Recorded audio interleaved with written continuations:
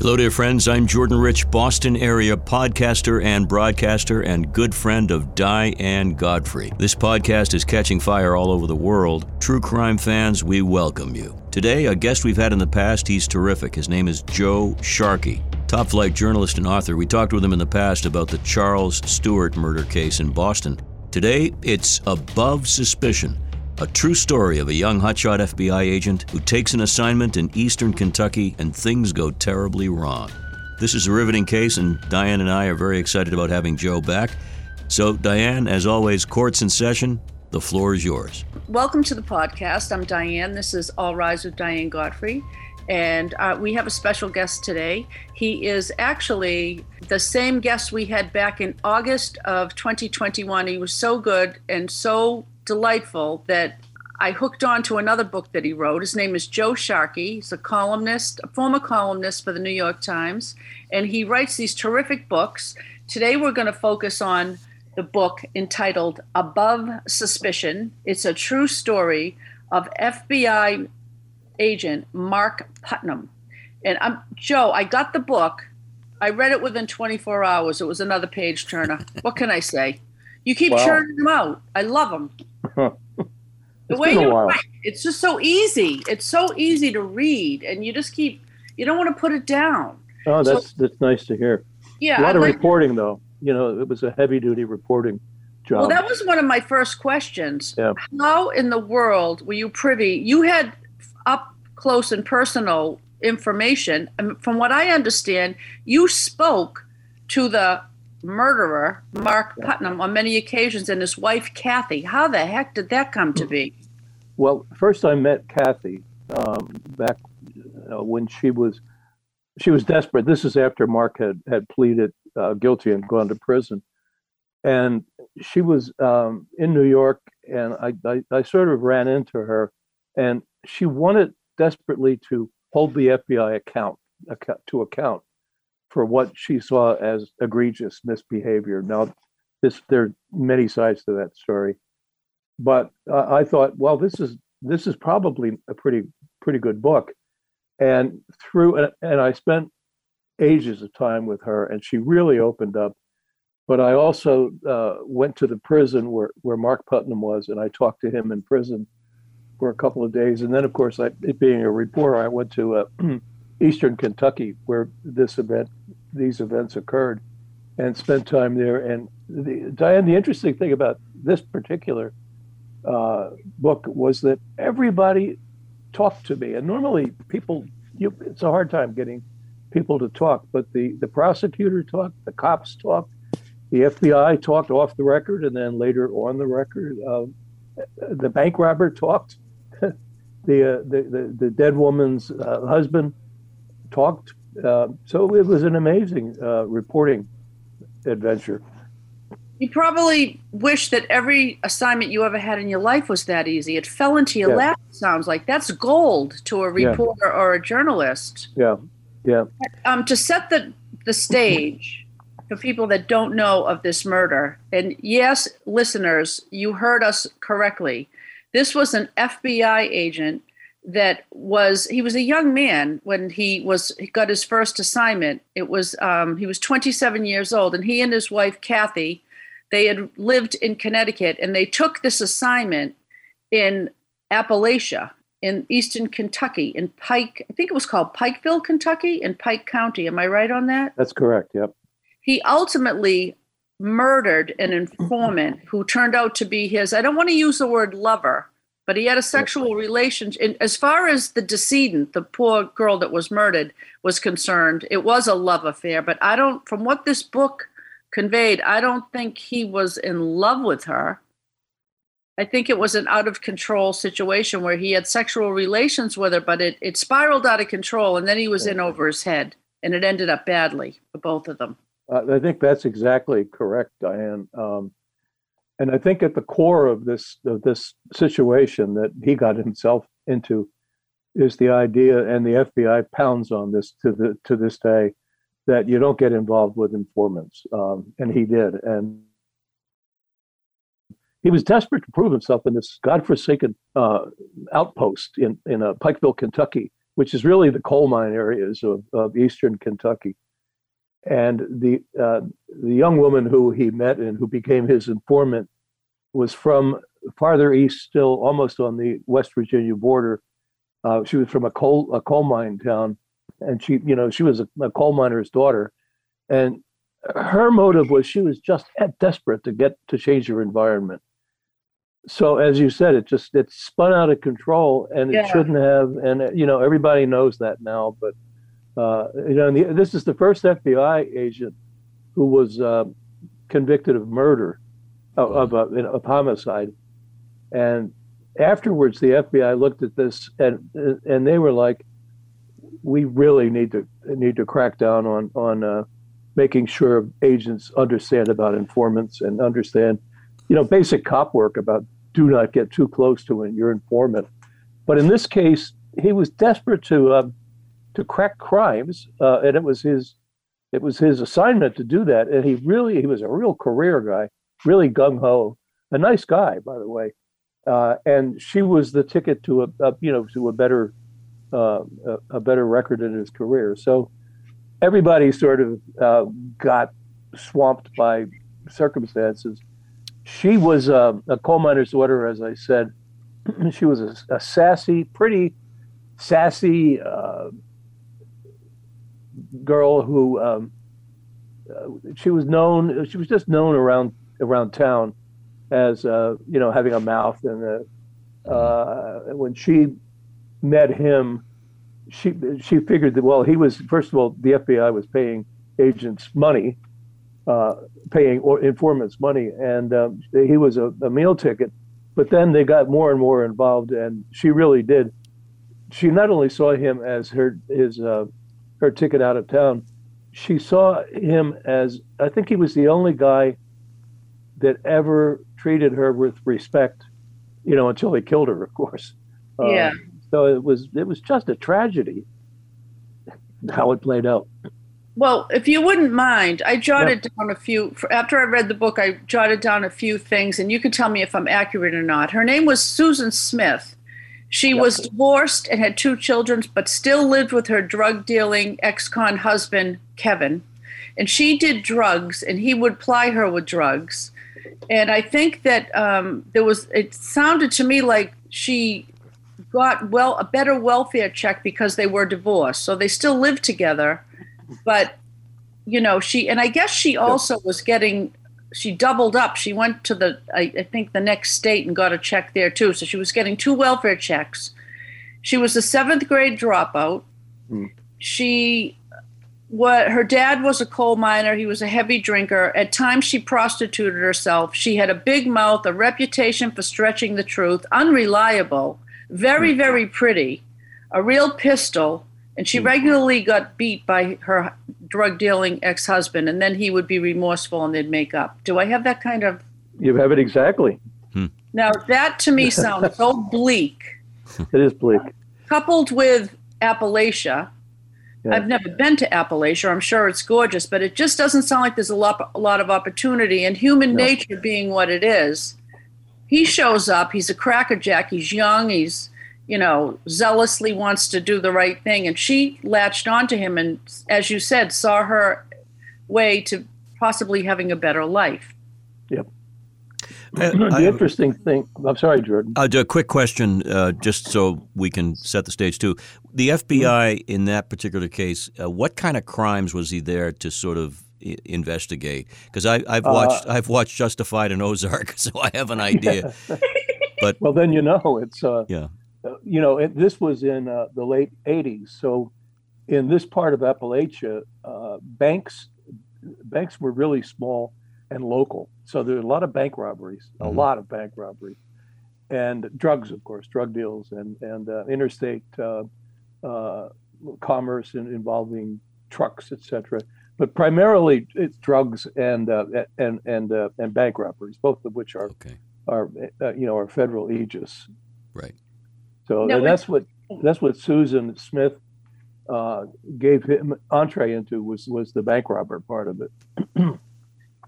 As I was reading the book, and it's easy to be a Monday morning quarterback, as they say, but as I'm reading it, all these red flags, and I'm saying, No, no, no, no, no.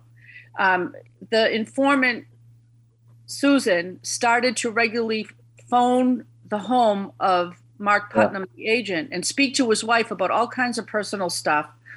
And she mentioned that her husband used to run at night, jogging. So the informant, Susan, starts to run. She finds out he likes to read. She starts showing up to his office clutching a book. Yep. She was hanging around the local courthouse, always looking for Mark. One time, I guess she exposed her breast to I don't know. And she was always saying, Mark and I are in love. He's going to leave his wife, blah, blah, blah. And, it was kind of sad but there were so many egregious lines. Like, I think also another comedy of a reason, like it was a comedy of errors, was Mark was in that. He had no supervision. It was his first assignment. They had one other agent that came. His name was Ron Poole. Mm-hmm. Could they have picked a worse person to go there? Yeah, Ron Poole was a sad sack at the end of his ropes. But Ron Poole also had an eye for Susan Smith. Correct. And he got involved with. She didn't like him, but he got involved with her, and he was sort of the Iago as this story played out, because he's the one that persuaded Susan to really force Mark into a confrontation over the fact that Susan was pregnant. This is at the end of his time in Pikeville. Well, according to what I read, the FBI agents, I think in Lexington, Kentucky, the supervisor wanted to be rid of Ron Poole and stuck him out to pasture in this place where Mark Putnam was. So there's only two of them in the office, and it wasn't a good thing. Nope. No, it wasn't a good thing. Nope.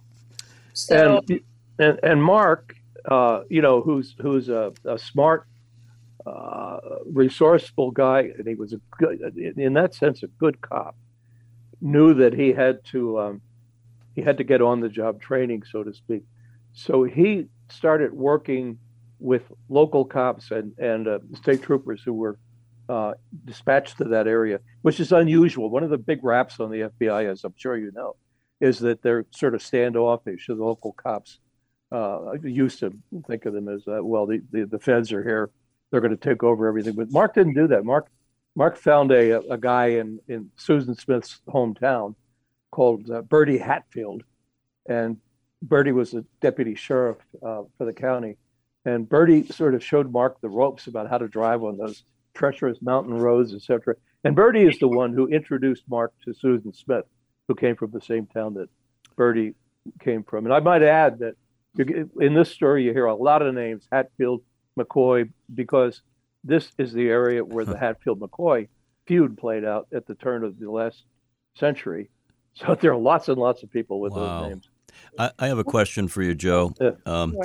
I know that Diane read the book and has summarized many of the key elements, and one of them is, of course, the tryst. He'll use that term, the sexual romantic part of it. And according to the notes here, this took place over a short period of time in a very limited space, meaning a car. Is that right?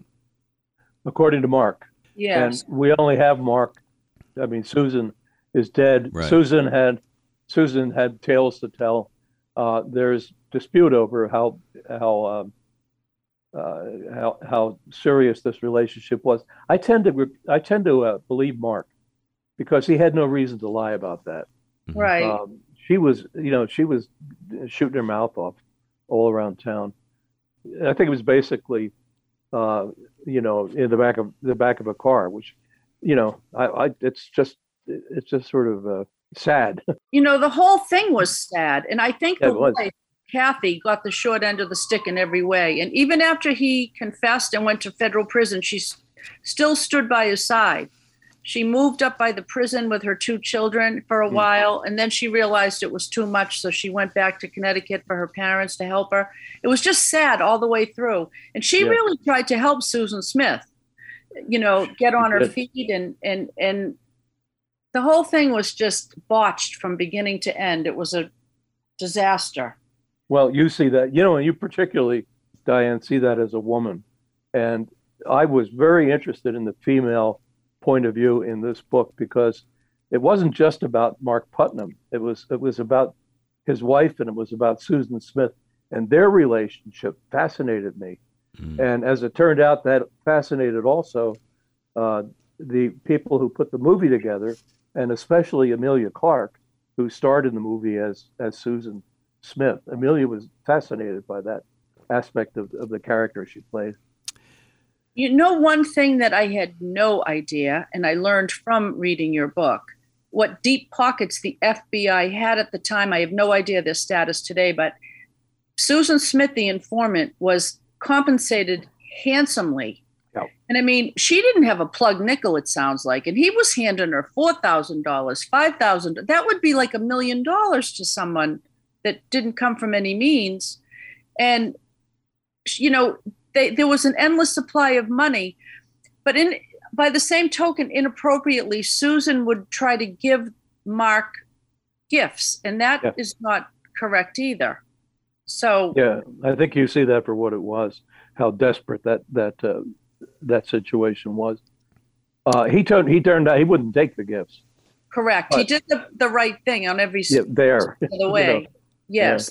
Yeah. He would immediately call his supervisor in Lexington, and they would tell him how to proceed. But this Susan Smith, by virtue of the fact she was an informant, she really catapulted him to, you know, have he really was a mover and shaker, going right up, you know, getting credibility in the FBI. Yep. She was winning because she got all this money. So they really helped each other in a sense. They did, yeah. Isn't that sort of what happens in cases like that with a source, right? I mean, it's a two-way street. Yep.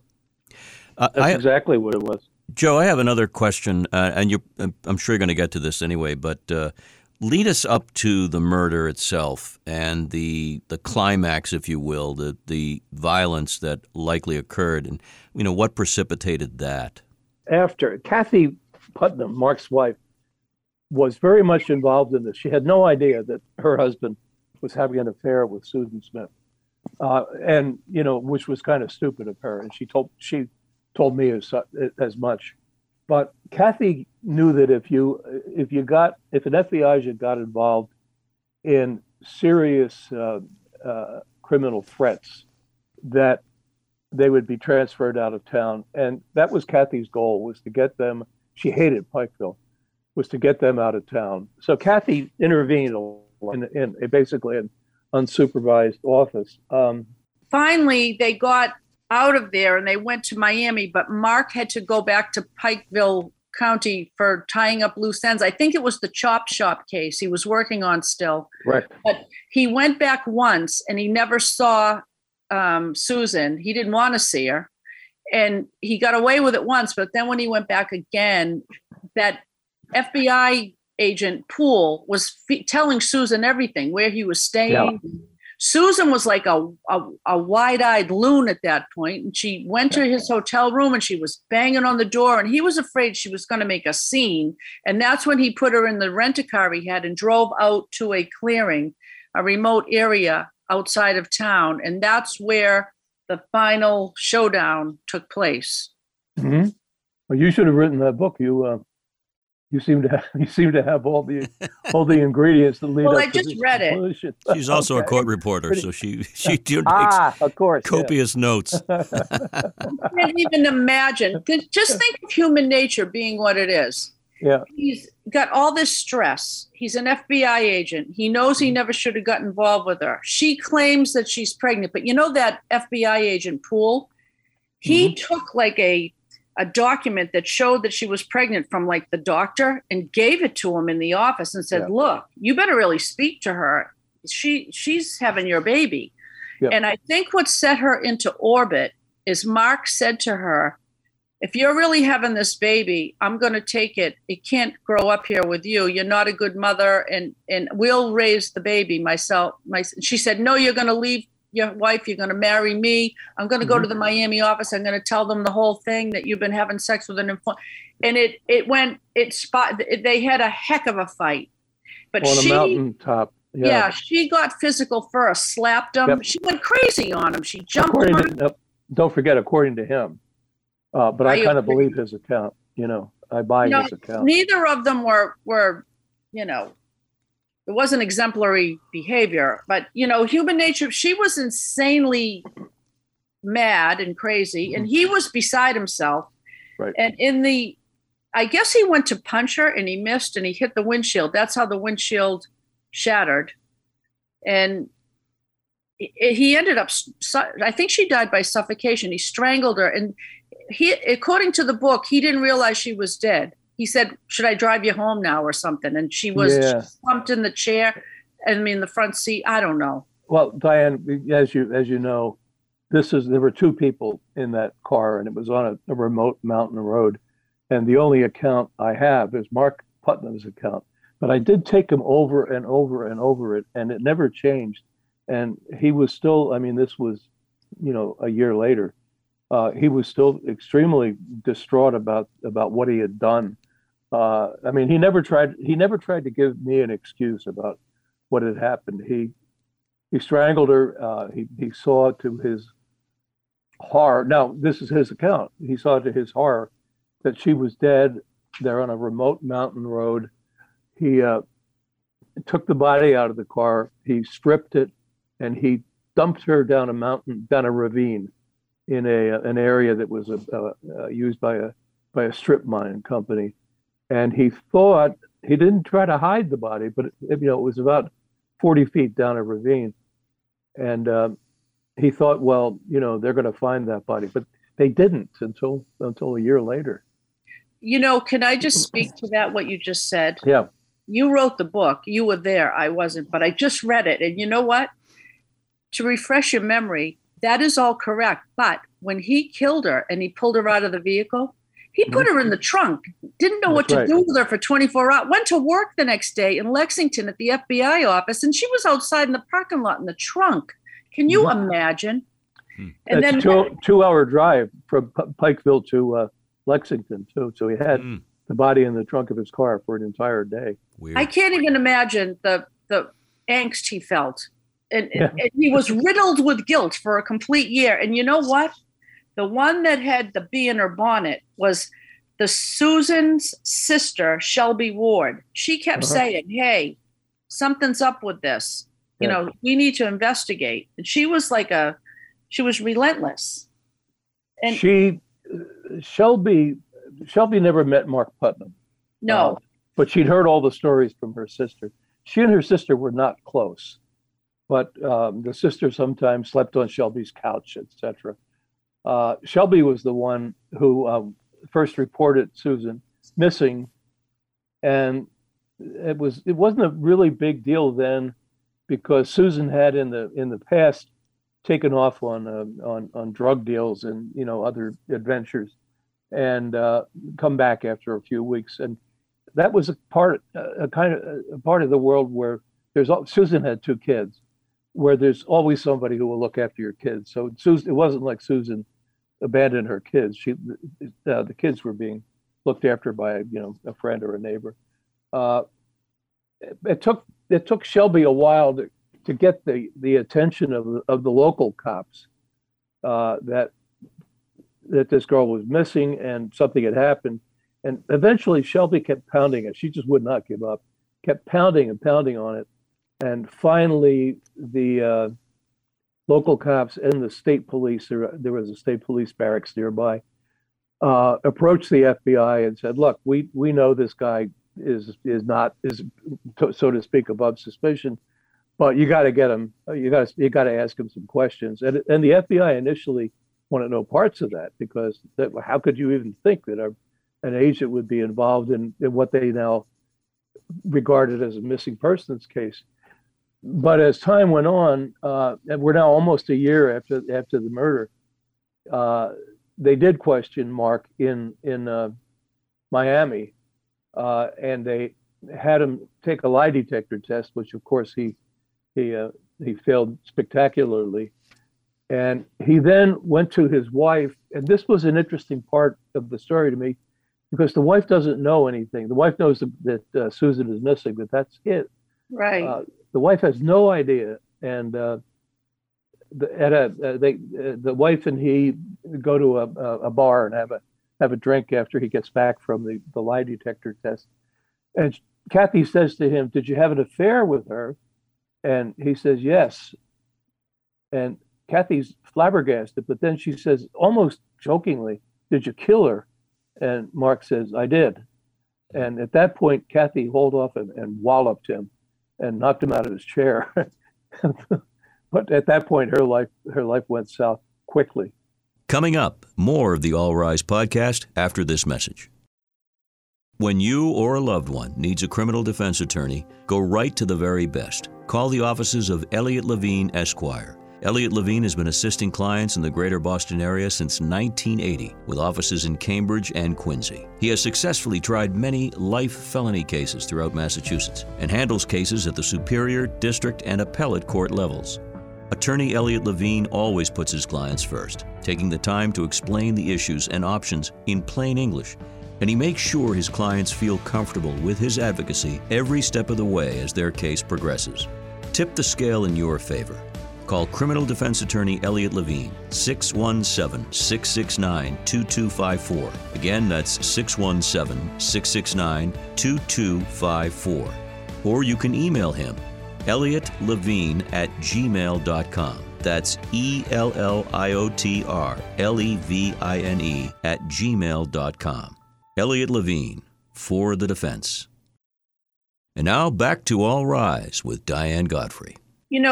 One thing that struck me, this is just a little detail, but it struck me when he pushed her body down the ravine, like when he disposed of her, he came up to the street level, like where his vehicle was, I guess. And there was a woman on a horse, and she just looked at him. And he said something like nature, like he had gone to the bathroom. And she just didn't say a word and galloped off on the horse. And he was like freaked out. Yeah, he was like, that was close. There was a riding stable, I think maybe 10 miles away. And that woman just happened to be going by. Nothing ever came of that. We never even knew who she was. That body was down there. And, as I said, it was a strip mine. And not long after he disposed of the body, the strip mine company pushed a lot of dirt over that ravine. They were reworking the land. And the body was further concealed. It wasn't buried, but it was not visible. They had to really know where it was. So that accounts for why the body was there for almost a year until he fessed up. If he had never confessed, I don't think they ever would have found the body. Do you? I mean, chances. That's what the prosecutor told me. He said, "Look, the prosecutor is an old country lawyer named John Paul Runyon, a great guy." And he said, "Look, I don't have a case here. I don't have a body. So I don't know that we can successfully charge this guy. Right. But we're going to scare him." And they did. And Kathy insisted that they have a really good criminal lawyer. And then there were about a week's worth of negotiations between Miami and Pikeville, Kentucky, with John Paul Runyon, the prosecutor, on that end. And they worked out a deal where Mark would plead guilty to first-degree manslaughter if he told them where the body was. And at that point, he would come back to Kentucky and plead. And that's what happened. He on the phone one night, he walked the cops through the area, and they found the body.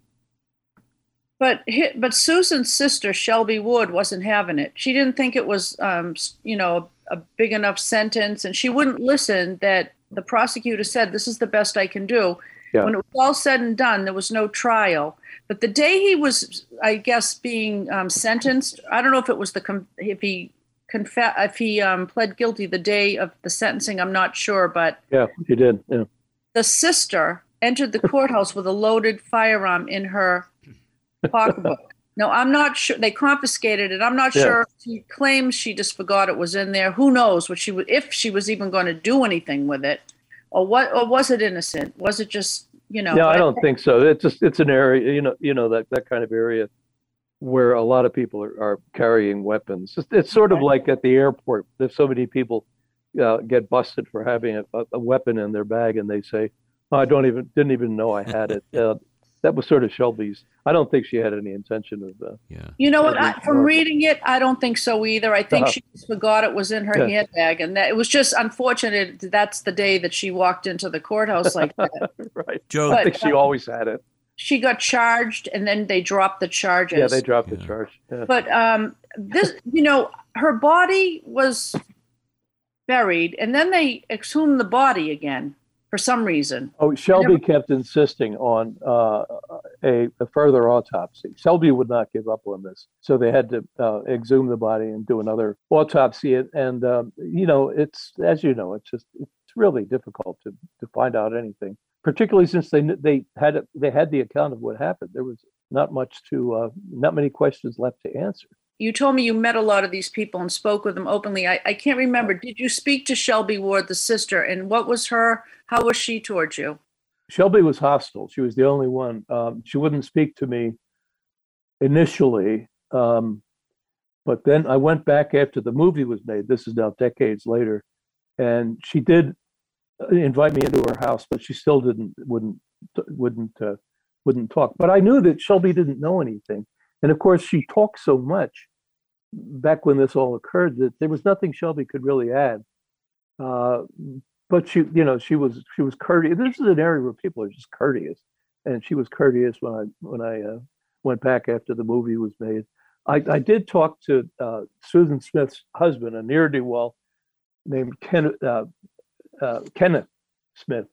Was it Kevin? I think it was Kevin. Kenneth. Oh, was it Kenneth? Okay. Yeah, I tracked him down in the hills at his trailer, and he his concern when he talked to me was, he said, "I'm much better looking than Mark, aren't I?" And I thought, what an odd thing to say, because your wife is that, or your ex-wife is that. But that was his concern. And he was actually a better looking guy than Mark. He was an extremely handsome hillbilly.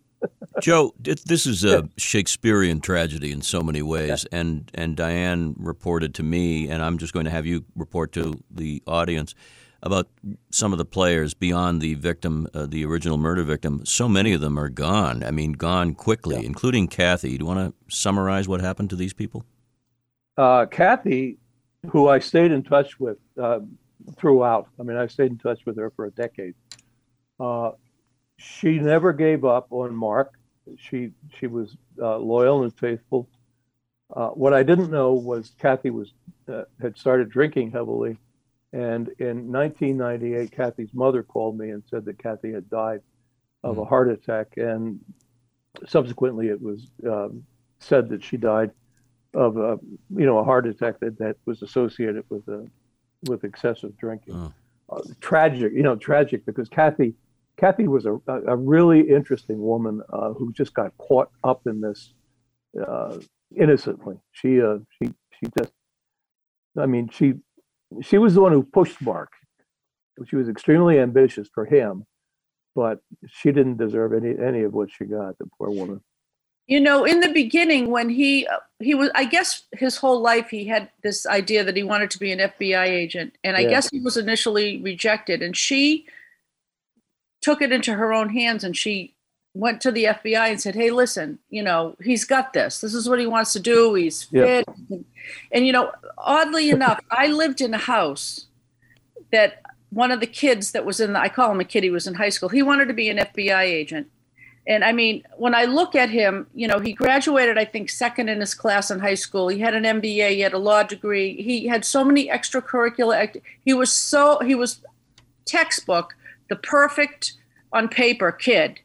Yep. And he tried for years and they kept rejecting him. There was never a reason why. And I said, if he didn't get into the FBI, what are they looking for?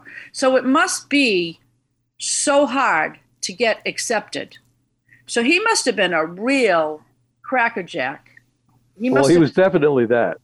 But he was also, his degree was in accounting.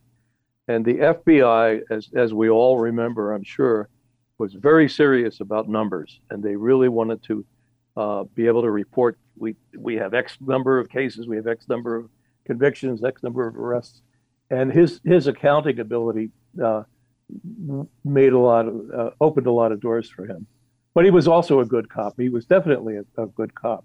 And if he hadn't gotten so messed up in this situation, I'm sure he would have risen in the ranks of the FBI. And where is he now, Joe? He got out of prison in 2001, I think. So he had a 16-year sentence, which he served 10 years of. And he's now living in Florida, where I think he's a personal trainer. At the point at which the movie was being made, and as I was reworking the book for a new edition, he didn't want to talk about anything. He was done with it all. And, who can blame him? Was he remorseful when you'd go to the prison? Yes. Yep. Crying. Did you like him, like as a human? Was he nice? What was he like? A nice guy. That's a tough one, Diane, because as time went by, I never stopped thinking about this, and I kept thinking in the book. And the book is based on everything I could find out, and I had no insight into Susan Smith except what I could, her being dead, what I could ascertain from friends and people. And I thought, was I too easy on Mark? But I don't think I was. I think I just gave it as it played out. But I was sympathetic to him in prison. Yeah. Yeah, I guess if you're a cop or a Fed and you're in prison, that puts a little extra pressure, a lot of extra pressure on you as a convict, right? I wonder if he got hassled in there because of what he was. Well, the deal was federal prison. State prison would have been very bad. So he got a good deal. I mean, for considering the situation in Pikeville, there was, of course, tremendous commotion over the fact that they said he got off easy. But as the prosecutor told me, he had no choice. That was the only deal he could get, and he had to live with it. And there was a tremendous amount of, I think to this day, there are people still, thinking that this was a cover-up and who knows what. It's an area where people gossip a lot.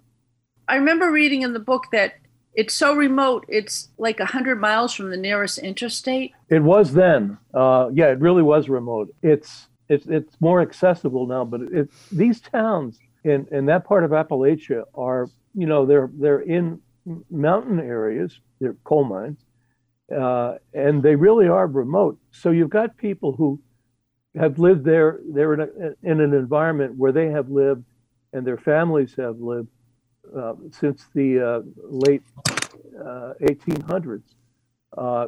As lumbering and coal came in. So that most of them, a lot of them have just been there. There's not a lot of cosmopolitanism, as you might say. You know what fascinated me, and you did speak to this. I think if I already said this, I'm repeating myself, but her mother was a descendant of like the Hatfields, and her father was a descendant of the McCoys. I think that is like the coolest thing ever.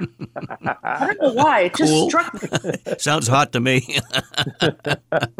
You know how they say it's a holler? What's a holler? It's a sort of a little valley in the mountain area. It's not, I mean, valley would be too grand a word for it. It's a valley with houses in it, usually desperately poor, almost always junk all around. But people, I'm thinking of Dolly Parton, etc., who grew up that way. There's a certain amount of pride in coming out of that area because people are they're resourceful, they're usually brave, they care about each other. They have a sense of where they come from that they never lose. And that was true throughout this process. Not only when I wrote the book, when I researched the book, but when I came back when the movie was being made, and it was still true. People talked to me. I thought I'm going to knock on some doors, and there's some people who didn't maybe turn out so well in the book. And I thought, I'm not going to knock on this door, but they might shoot me. But they were always cordial. And I thought, man, this is. Were you alone? Yes. So you must have felt unsafe at times. No, I'm stupid. That's why we love you, Joe. I have one real final comment from me because I want Diane to get the lion's share of her questions in, but. I grew up in the 60s, and I watched the FBI on television with Ephraim Zimbalist Jr., and we had this image that Hoover wanted us to have of, clean-cut, perfectly coiffed guys, almost all guys, And you read a book like yours and see a film or see modern day FBI agents, and so many of them, unless they're undercover, don't look like that image that Hoover had for the FBI. It's just odd to me that Mark did, Jordan, though. But Poole didn't, did he? He was well dressed. He was well coiffed. He knew how to behave. So he really was in that image in the late '80s, and the Hoover influence was still very much in the FBI. But Poole was the guy that Diane brought up. Poole was a slob, and he died young too, right? He died. At he a did. young age. Yeah. I just have a couple more questions. Yeah. And you have to ask, this is eating me. This book was so well done, and it's so full of information, detailed. How many hours do you hazard that you spent collecting information for this book? It must have been unbelievable. Well, yeah, I'm a reporter. I've been a reporter all my adult life. So I knew how to do it, basically. And I wrote the book in a year. But there was a lot of time. I spent a lot of time in Eastern Kentucky talking to people. And as I said earlier, people were, for the most part, were very cooperative with me. And the FBI, I got a hold of all the FBI files, their 302s, et cetera. And there's often a lot of information in those. You have to be careful with them. But so it was a good reporting experience, but it took a while. Yeah. I can't even imagine it. It's so impressive. But the last thing I wanted to ask you was, how did Hollywood come knocking on your door? What happened? A producer named Colleen Camp, who's an actress, but later became a producer, loved the book and had basically been its champion for years and years. And the book was in development, as they call it, in Hollywood. And I always thought, well, that's very nice to hear that, and nothing will come of it.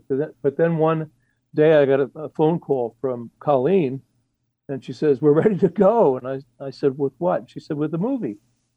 And she said, "We've got Emilia Clarke and we've got Philip Noyce as director." And I thought, like, whoa, these are serious people. Emilia was then at the height of her Game of Thrones fame, and right, yeah. So it actually happened, and they gave me full access to the movie set. They shot it in Harlan, Kentucky, which is not all that different from Pikeville, and they were just gracious with me, and I had full reign on location. So it was interesting, and I'll tell you just quickly that Emilia, who I didn't know much about her, had been in character. She's a Brit, as you probably know. Right.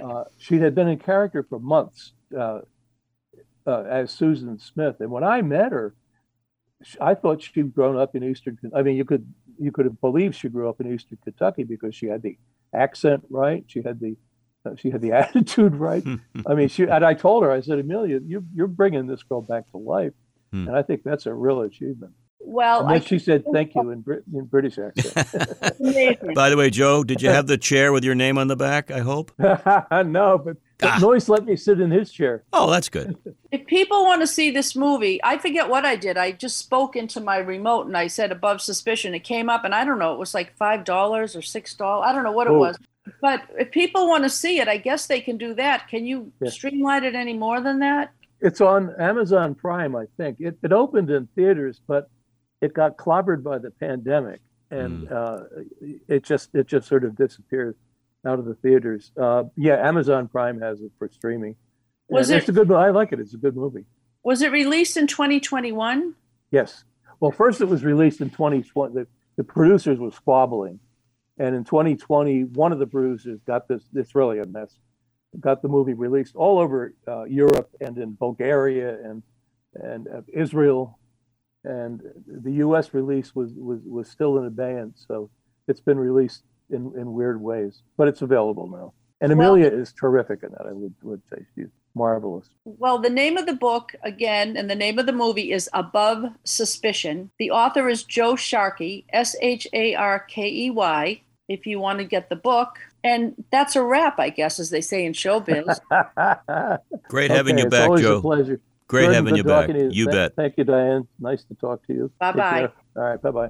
This is Diane Godfrey. This podcast is meant for entertainment purposes only. If you need legal representation, please consult an attorney. I do not have a law degree. Over the years, many people have contacted me seeking legal advice. I am not qualified to dispense any legal advice. Before we close the courtroom door on this podcast, we remind you that All Rise with Diane Godfrey is available on all podcast platforms. We invite you to subscribe, download, rate, and review this podcast. You've been listening to All Rise with Diane Godfrey. True stories from inside the courthouse, from the lady who wrote everything down. Case dismissed.